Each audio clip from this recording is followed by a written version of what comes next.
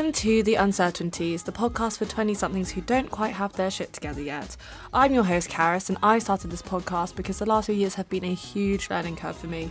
Entering the world of work, moving out of my family home, trying, and often failing, to live up to the challenges of being a fully fledged adult. It can be overwhelming at the best of times, and I know that I'm not the only person who feels like this because I'm going to be speaking to a bunch of my friends and people that I admire about the struggles that they have faced and how they are able to absolutely smash life.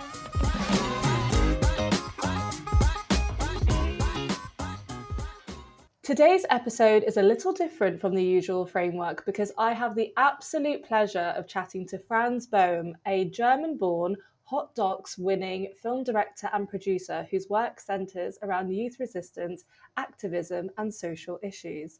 He is the director of Dear Future Children, a powerful documentary nominated for the 2021 First Steps Awards, following the life of activists in Hong Kong, Uganda and Chile. So Franz, thank you so much for joining me today. Hi, Gareth. It's a great pleasure to be here. Thank you so much for the invitation, and I'm really excited to speak with you. Absolutely. And I think the reason that I felt like this documentary kind of had a home at the Uncertainties, because it is a little bit different to the stuff that we usually do on this podcast, is because this is a documentary that really highlights the quite severe anxieties felt by young people today who are feeling really deeply uncertain about the future of the planet and how they exist in the world that we live in, whether or not that's climate or environmental issues or conflict that is happening, for example, in Hong Kong, and a desire for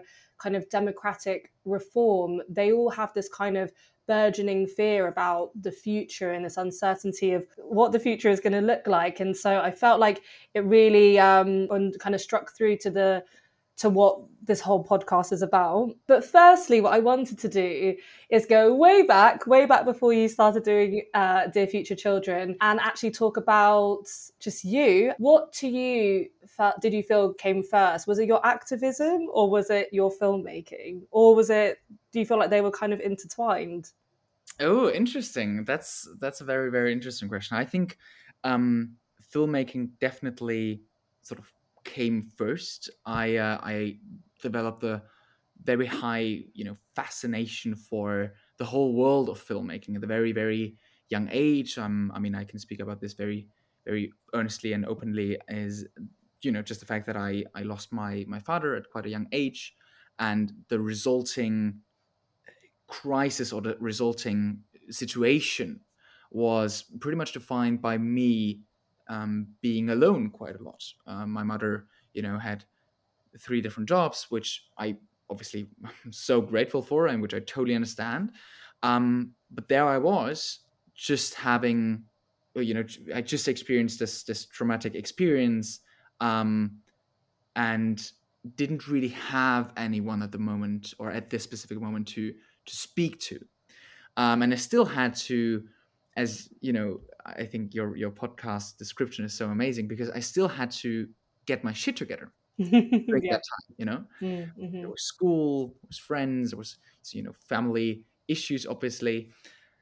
But I learned about myself, or I experienced that just watching a film every evening helped me a lot during this very challenging time. And I think at this age, around 11 or 12, I just watched quite a lot of films. Films really helped me to, to keep going. And at quite a young age, I also developed a high fascination for everything that's going on behind the camera. And I, started researching, read a few books about how a film set actually works, what a director actually does, what a producer does, all that stuff. And then at the age of 13, I just randomly applied to a few film sets as a set runner, which is sort of the entry level position. And I must say, on the first real film set that I worked on, I immediately fell in love with this whole process.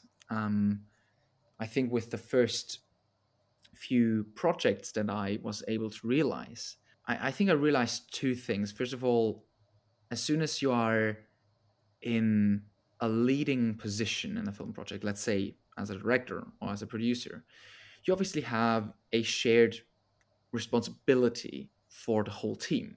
And how you are leading this project, how you're treating your team members, how you're planning the days will affect them all. And also, and I think that's the second big thing I learned, is that films have a real power, and the stories that you choose to tell obviously it does matter. And films have the ability to, shed a light or to spotlight specific social issues, which can present also international conflicts in a more accessible way, in a more understandable way, and can still be entertaining. Firstly, I just want to say I'm so sorry to hear about the loss of your father. That must be really, really difficult. But I also absolutely understand and agree with that feeling of the power of film and that escapist quality of it. And I think it's incredible that at quite a, at such a young age, you really took on that like level of responsibility. Is there a particular film or documentary that has really inspired you, whether or not it's inspired you into action? Maybe it had a really profound effect on you, or it inspired you into filmmaking? Projects that inspired me, I think one film that I can mention is All the President's Men, which I think has been quite important to me personally because you have this Watergate issue, this historic scandal in a way, and I think this film does a really good job at sort of telling the story in an accessible yet entertaining and good way. I mean, it shows that politically interesting films with a clear message and with a really fascinating and important topic can still be just a good film.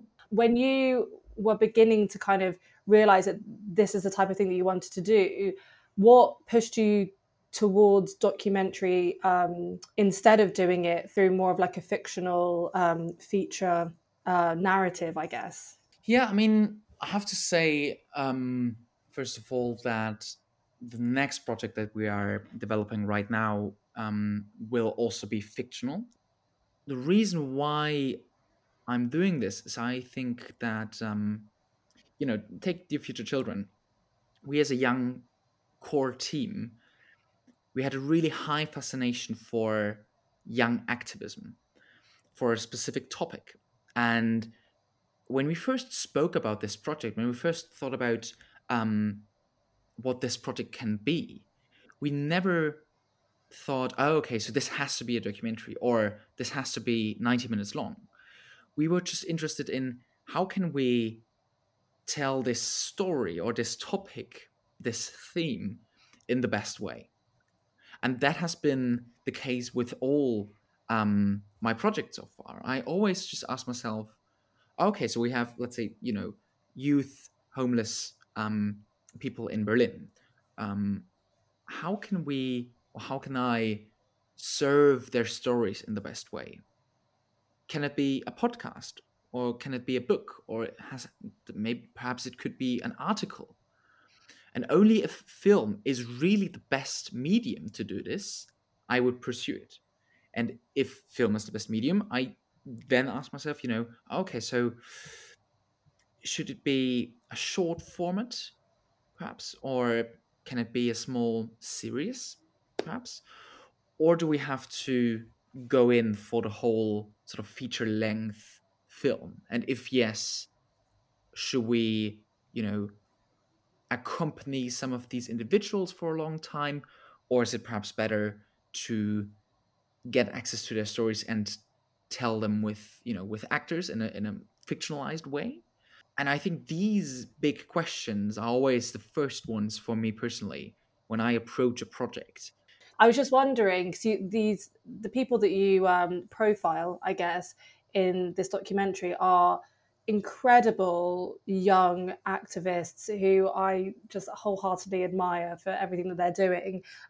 You have the stories of Rayan, Hilda, and Pepper, and I'm just wondering, how did these stories specifically, come onto your radar? How did you find them? I mean, amazing question. Obviously, quite a long journey, but I think everything started in various pubs in London, actually, where we, as a core team, as a young core team, met many times and just discussed and spoke about this project. We spoke about young activism. We read everything that was available. We read all the books. We obviously watched every single, also old documentaries about young resistance, about certain movements and all that. And we all had the feeling that this was in 2019. We all had the feeling that young activism is on the rise, and that so many young people all across the globe are requesting and fighting for a seat on the table. Mm-hmm. And we were just wondering, we were feeling it. We were just wondering, how can we sort of how can we highlight this specific process in a way?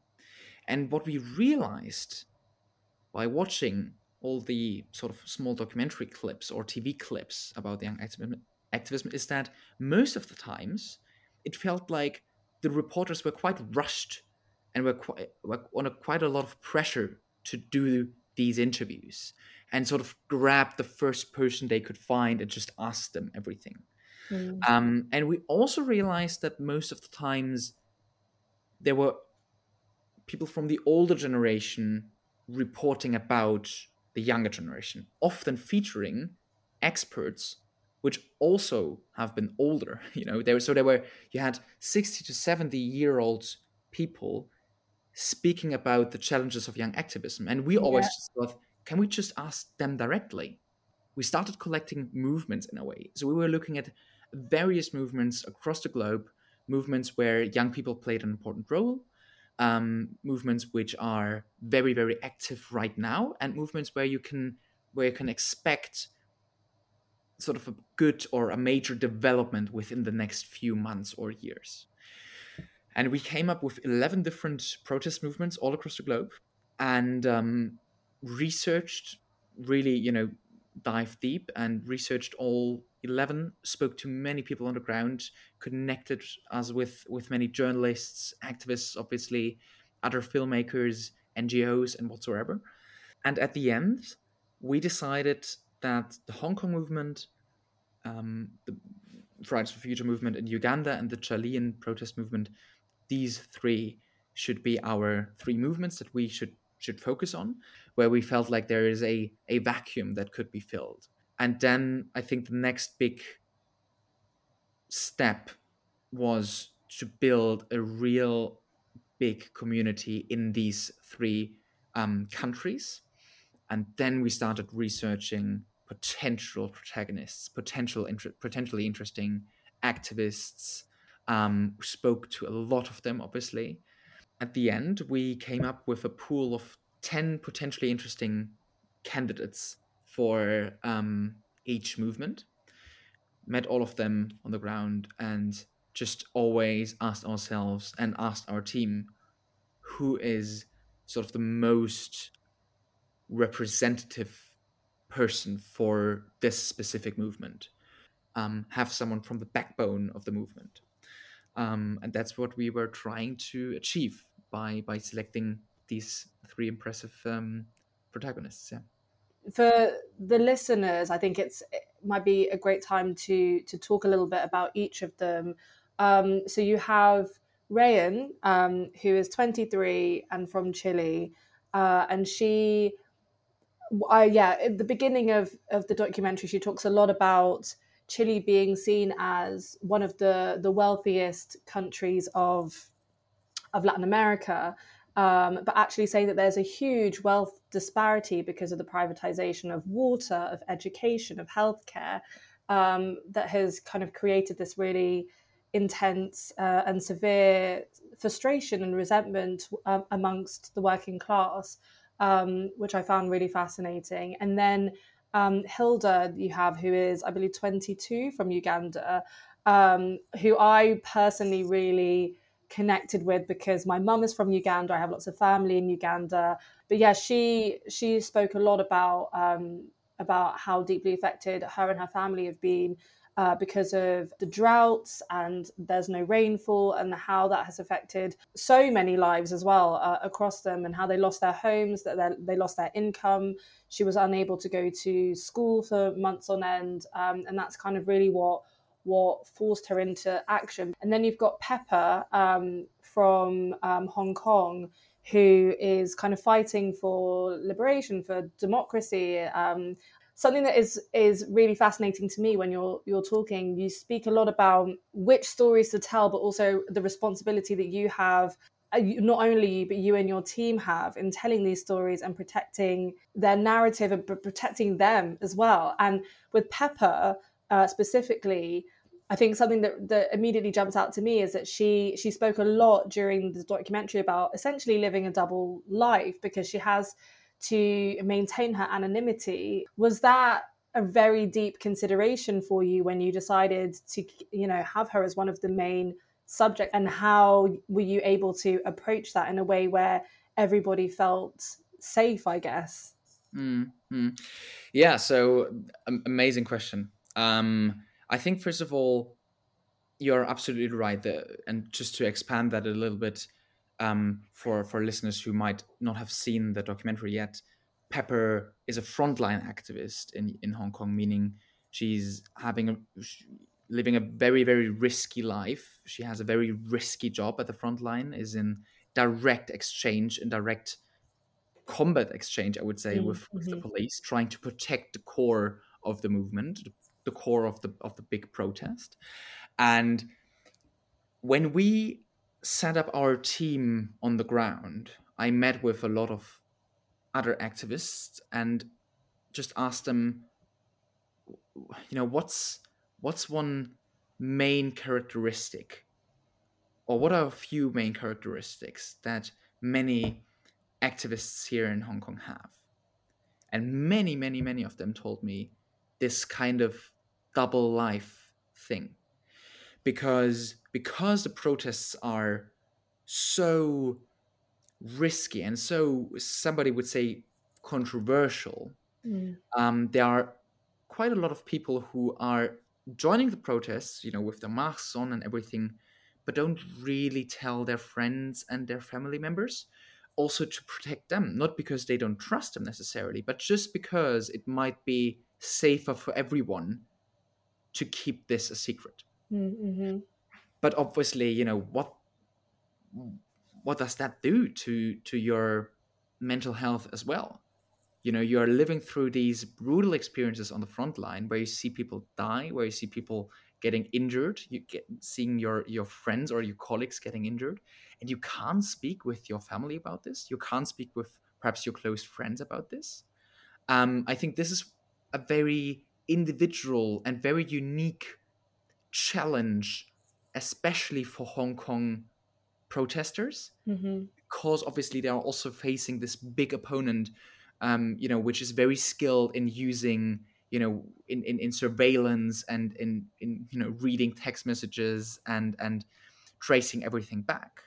So that has been, I would say, quite interesting in Hong Kong, and it's also part of the reason why we thought that Pepper is a good choice as a protagonist, because she really has this conflict. Now, the protection of the identity of Pepper, and not only Pepper, but all of the people you see in the documentary in Hong Kong, was a big, big question, a big challenge for us at the very beginning of the project. And before we even flew to Hong Kong, we established a very strong shoulder to shoulder collaboration with the Harvard University, and um, they developed a technology which is called reverse deepfake technology, and that is basically, to say it very shortly, a technology to anonymize film material without, hopefully without really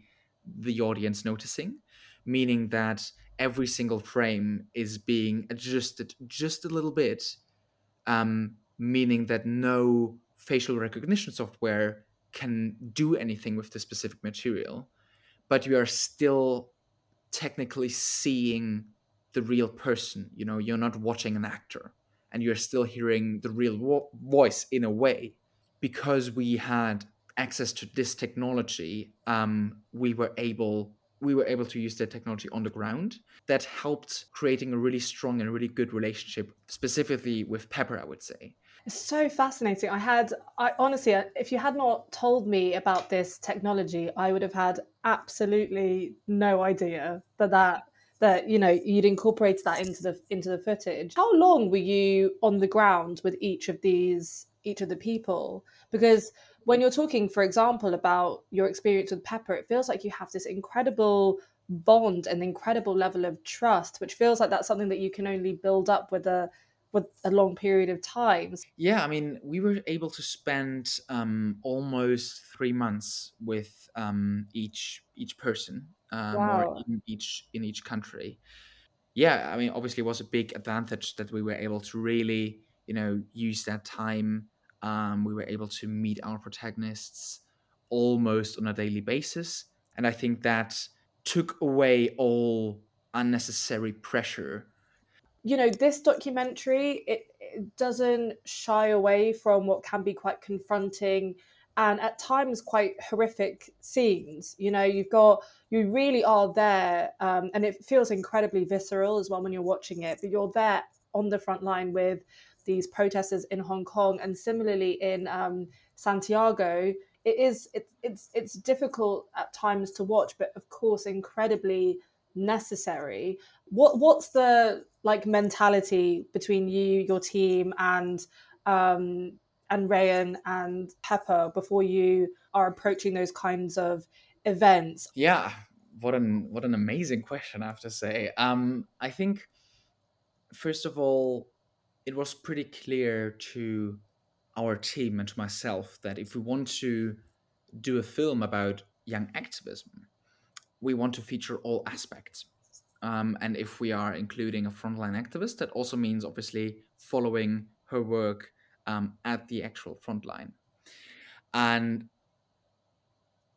I remember the moments where we were marching towards the actual front line, and you were able to hear the gunshots. And I think the gunshots are something that were always quite um, intimidating, surely, but also that was always a signal. All right, so we are now entering the zone, and that meant that Pepper and Ryan, they were just doing their thing, and we just always told them, "Don't mind about us.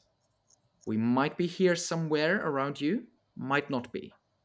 You do your thing. Absolutely, you don't need to worry about us at all." I have to say that we did lots of preparation for these for the filming at the frontline. We actually went to a frontline preparation camp in Birmingham, where they're setting up different frontline situations, and where you're trying to get a sense of what the physics are and what works, what doesn't, how loud it actually will be. I think that's something that is underestimated quite often. The just volume, Mm. and just the fact that if a gun goes off for this specific moment, you won't be able to hear anything. You just hear the gunshot.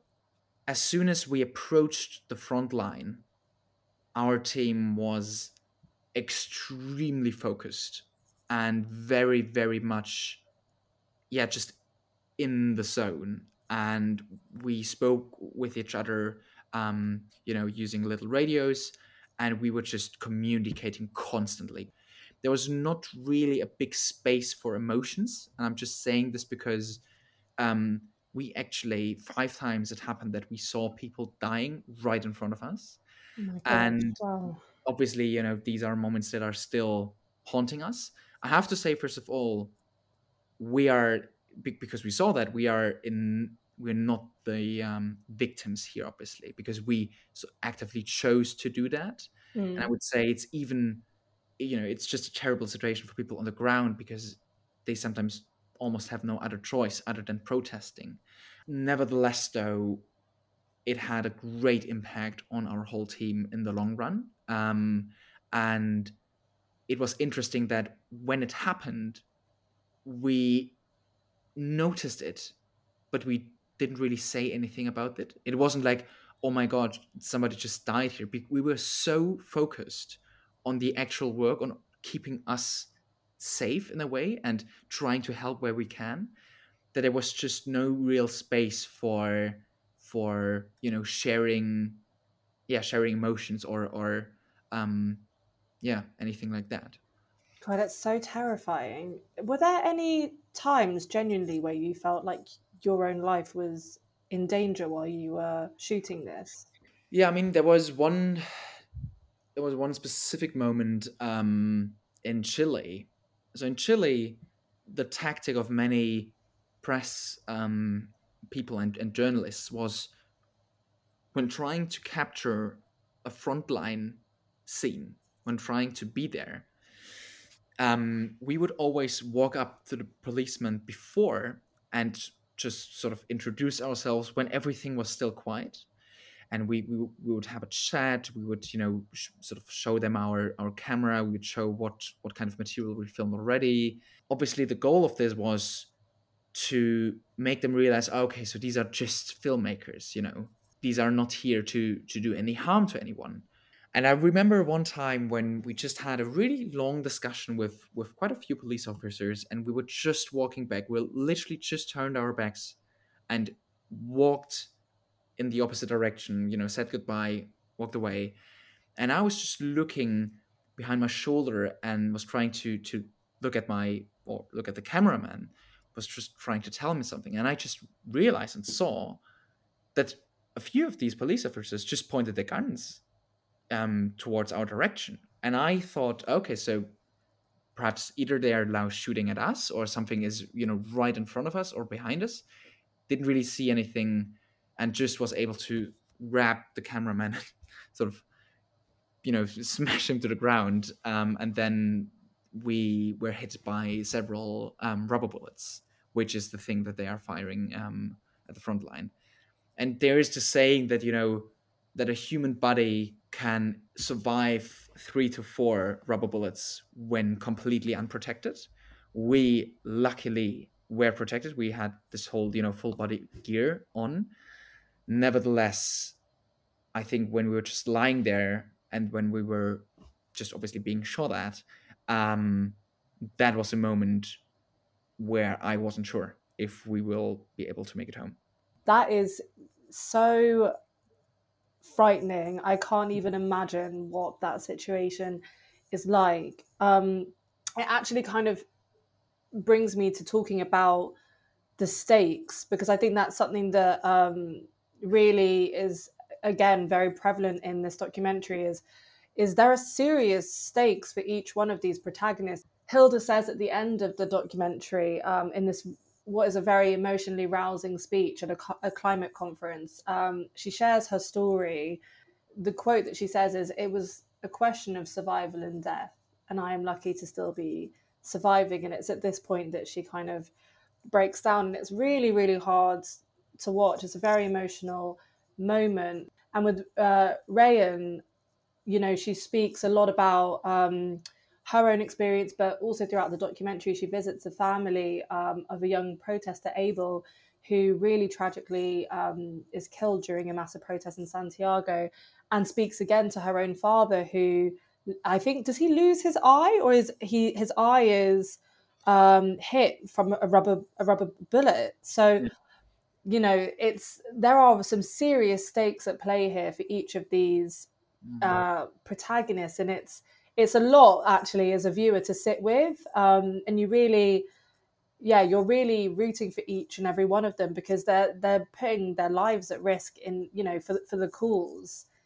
I think, interestingly enough, I would quote Ryan again, who said that people say that going into the streets is dangerous. Could be a lot at stake. You could lose your life. You could lose your eyesight. You could lose friends. You can see people dying. But not going to the streets would further increase the problems that we face in the future. But that is now obviously a really interesting situation, I would say, that many of us find themselves in, is the fact that we can either sort of abide by the rules, we can either accept certain political circumstances and not criticize and not stand up, and can just sort of try to live our lives, try to find good compromises.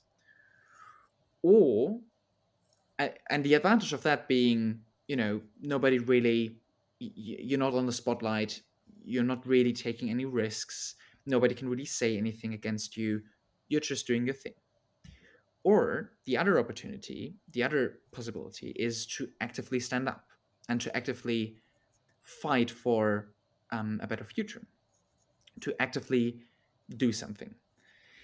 However, for example, in, let's say, Germany, right, we have sort of 5 to 6 main political parties, Mm. and you know, as soon as someone is entering just one of these parties, he or she would immediately be subject to criticism, subject to, oh gosh, why is she joining this party? I mean, why? I mean, who does she think she is? And I think that tells us a lot about how society is working. I mean, just look at the many comments that Hilda is receiving nowadays, or other climate activists are receiving. So standing up and fighting for a better future always comes with quite a significant price. And I must say that I just utmost my most profound and deepest respect to everyone who accepts this price, who pays this price, but has no other opportunity to further do their activism. And I think that's a very interesting conflict that, again, that many are facing right now. Mm. Yeah. It's a huge burden, personally, to take on. Thinking about activism and the ways in which movements and protesting have developed. I think if you go all the way back to the 70s or the 80s, these movements really relied on word of mouth and news coverage to push their message. And I think the internet has clearly been, it's played a huge, huge part when it comes to continuing discussions around activism and climate change, for example. And what I found really interesting about, in your documentary, which you've actually already mentioned, is the frontline workers in Hong Kong. They actually create these protesting maps showing escape routes, roadblocks, transport updates, the density of protesters, all in real time to help support these campaigners. And I think it's really amazing, really what they can do. But then on the other side of that, you have the internet, which can be this very dark and vitriolic place where you have climate deniers and anti-vaxxers and hashtag fake news. And I guess the question I want to ask to you is, do you think the internet has been a greater good or a greater evil when it comes to facilitating these discussions? It's a very interesting point that you just made. I think the internet is, at the end of the day, I think that the internet is a really good tool. And many activists and many people who are sort of obviously fighting for a better future were able to use this tool in order to connect themselves, in order to present their ideas and their visions and their opinions in a very accessible way. And I think that's of great value. That enables us to have this kind of exchange. It also democratizes this kind of exchange. But obviously, there are people and we have seen this, for example, in the presidential campaign of Donald Trump, obviously, who are mistreating and misusing the internet in a very brutal and also, let me underscore, illegal way. It's Mm, not mhm. allowed what many of those people, centering out around the work of Cambridge Analytica were doing. That's not allowed. That's against the rules. It's illegal. Um, Nevertheless, though, they were able to do it. They were able to do their work, their literally evil work, and influence people in a very brutal way. I think personally that obviously we need to find a way to make sure that the internet stays a safe space. I would say the internet was of great support and help when it came to many movements that we were able to follow. Yeah, I think what you've said really speaks to the nuance of this discussion on online. And actually, me even asking you that question is kind of playing into the rhetoric of the internet, which is this kind of um, the binariness of, are you a good or a bad person, are you right or are you wrong? It's this very divisive discourse that people really engage in now. I wanted to just very quickly talk to you about the climate emergency because this is a huge part of Hilda's journey. Her final speech says, your bed might be comfortable now, but it won't be for long. You will soon feel the heat that we feel every day. What she's saying is exactly right. We often use these excuses of these issues not feeling close enough to home, and in order to act. And I just found her statement really poignant because, fundamentally, it's affecting all of us. Since you filmed this documentary in 2019, we have had the COP26 summit with all of the world leaders, with their main goal, of course, being to achieve net zero emissions and stop the temperature of the world increasing above 1.5 degrees. I was wondering, what are your thoughts on the outcome of that summit? And I know that you can't speak on Hilda's behalf, but I wondered if you kind of what you think her thoughts are on how this conversation is unfolding. Yeah, I mean, first of all, I can say, and this should be a disclaimer, I think, for the whole podcast. I obviously am not really in the position to speak for the Yeah, of protagonists, but course. I can, however, sort of repeat what they told me, and what they shared with me. We have a really amazing group, the four of us, so all three protagonists and myself, and we um, you know keep ourselves updated on a regular basis. There's also a lot of fun making about me, obviously, but we have this amazing, yeah, just this amazing group chat. And I think it's really cool. Hilda, let me start with what Hilda thought about the C40 summit, sort of summit where she gave this specific speech.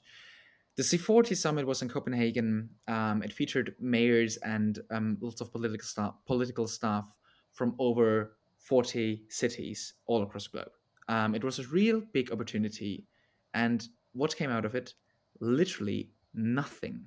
They weren't even able to agree on a closed statement. They weren't really able to outline any goals at all, and at the end, for Hilda, it felt like an amazing opportunity for everyone to give speeches, to be seen, to be on photographs, to speak with the press, with the media, and everybody just did a lot of talking. But when it came to discussing specific goals, all of a sudden the room became very, very quiet. And I think that was a real turning point for Hilda, to be completely honest, at least from what she told me. She, after the conference, said that she's not really interested in these sort of glamorous, big, um, yeah, events anymore. She would just like to focus on her rather domestic activism, which is actually helping people, which is actually informing people, which um, is providing these kind of short-term successes but long-term strategy goals that we need right now. Um, and so when COP26 was without any real, yeah, without many outcomes, Hilda wasn't surprised. Hilda Mm-hmm. wasn't surprised at all. Um, and just thought, yeah, I mean, what else did you expect? It's up to us, the young people, the people on the streets, um, the sort of average workers, um, to really inspire and create the kind of change we want to see, including filmmakers, including podcast hosts, including everyone. And we can't really expect to see this kind of leadership anymore from the very top, meaning we have to do it. And I think that's Hilda's general opinion on this big topic, I would say. Yeah. That's really interesting because it kind of echoes really the speech, the well now famous speech of Greta Thunberg, where she said, it's blah blah blah, and everyone made fun of her, but it's true. Everyone loves to talk and they love the sound of their own voice, but then when it comes to actual action, everyone always falls short. So it's really interesting to hear her point of view and how she's yeah, I guess pivoted her direction and to make her work meaningful. I have a couple of questions from some listeners that I wanted to ask you. The Let's do it. first being, what can I do, the big I, in my personal life to have an effect on the events that are happening now across the world, whether that's financial aid or changing my personal behaviors?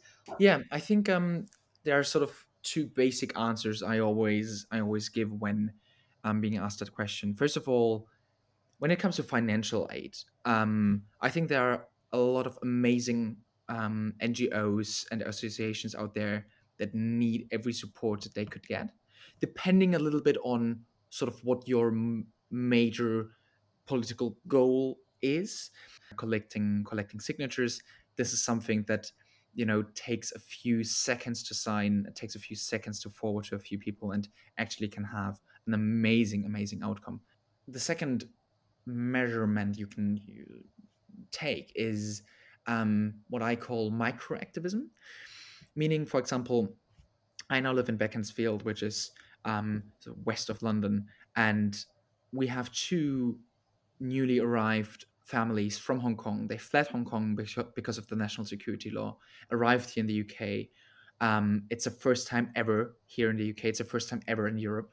And when they arrived, obviously they didn't really know anything about sort of our perhaps social rules in a way, or just how things work here in the UK, how supermarkets work, you know, how the post office works, and a few friends in the neighborhood and myself, we just, whenever we went to the supermarket, we just text them, "Hey, do you need anything at the moment? Do you have enough? Do you have enough milk? Do you have enough eggs? Do you need anything at all?" And I mean, just imagine, because they sometimes texted us, "Actually, yes, I need tomatoes, this and this and this and this." That perhaps saved them half an hour or a full hour during the day, where they were then able to focus on other things. And so I would suggest, if you really want to become even more active, just look out on Facebook. Perhaps there are some Facebook groups that are interesting, which are focused on, let's say, helping newly arrived Hong Kongers, or similar. So yeah, I think these are sort of two very basic steps that I would throw in. And also, that being said, I'm obviously not an expert on this, but I think, yeah. But it is that exact thing that it doesn't have to be, you don't have to be doing all of these, large things or throwing tens of thousands of pounds at something. It can be something as simple as signing a petition or helping a friend, and those things can be incredibly meaningful. The second question is, which insight were you most surprised to uncover whilst filming Dear Future Children? I think something, we spoke a lot about the protagonists themselves, but something I discussed quite often with other filmmakers and other photographers and also other activists, obviously. And I think that also relates to the podcast in a way, is sort of, how do you keep going? How do you keep your shit together? And at Q&As, people sometimes ask, what was the biggest challenge when doing Dear Future Children, when creating Dear Future Children?